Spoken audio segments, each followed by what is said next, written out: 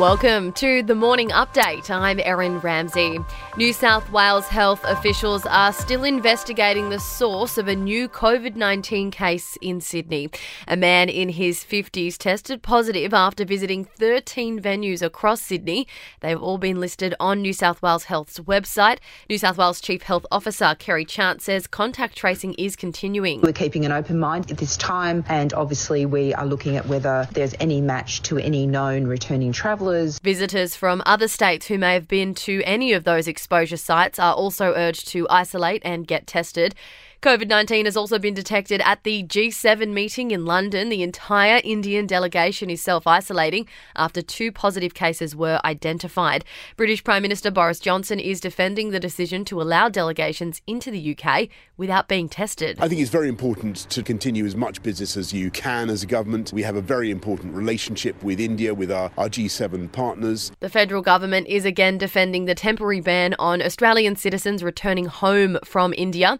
It follows federal court action by a man who's among the 9,000 Australians locked out of the country until at least May 15. Immigration Minister Alex Hawke says the ban does not breach human rights regulations. We have acted in the context of a global pandemic to temporarily pause flights from a country that is rated high risk by our health officials. And the Australian Olympic Committee says athletes shouldn't fear being stranded in Japan after the Tokyo Games. President John Coates has issued a statement following Australia's cricketers in India being locked out until at least May 15. He says the Australian Olympic team will be fully vaccinated and the risk of infection in Tokyo is very small.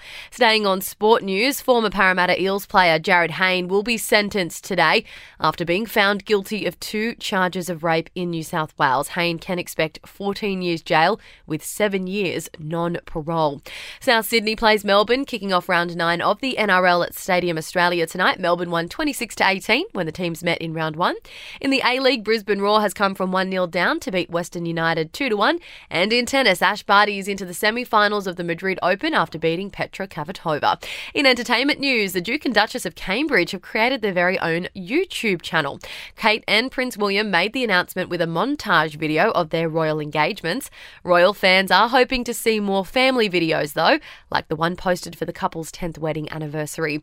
Adele has shared a series of photos to Instagram to mark her 33rd birthday. The megastar looks relaxed and makeup-free in the snaps, which she captioned 30 free. Coldplay is set to debut a new track during a hookup with the International Space Station. Chris Martin has confirmed they'll premiere Higher Power as part of an extraterrestrial transmission, with fans able to tune in through YouTube. And Facebook's independent oversight board has upheld a decision to keep Donald Trump off the social media platform. No surprises, the former president isn't happy with the decision, calling it a total disgrace. That's your latest from the Nova Podcasts team. We'll see you this afternoon for another episode of The Update.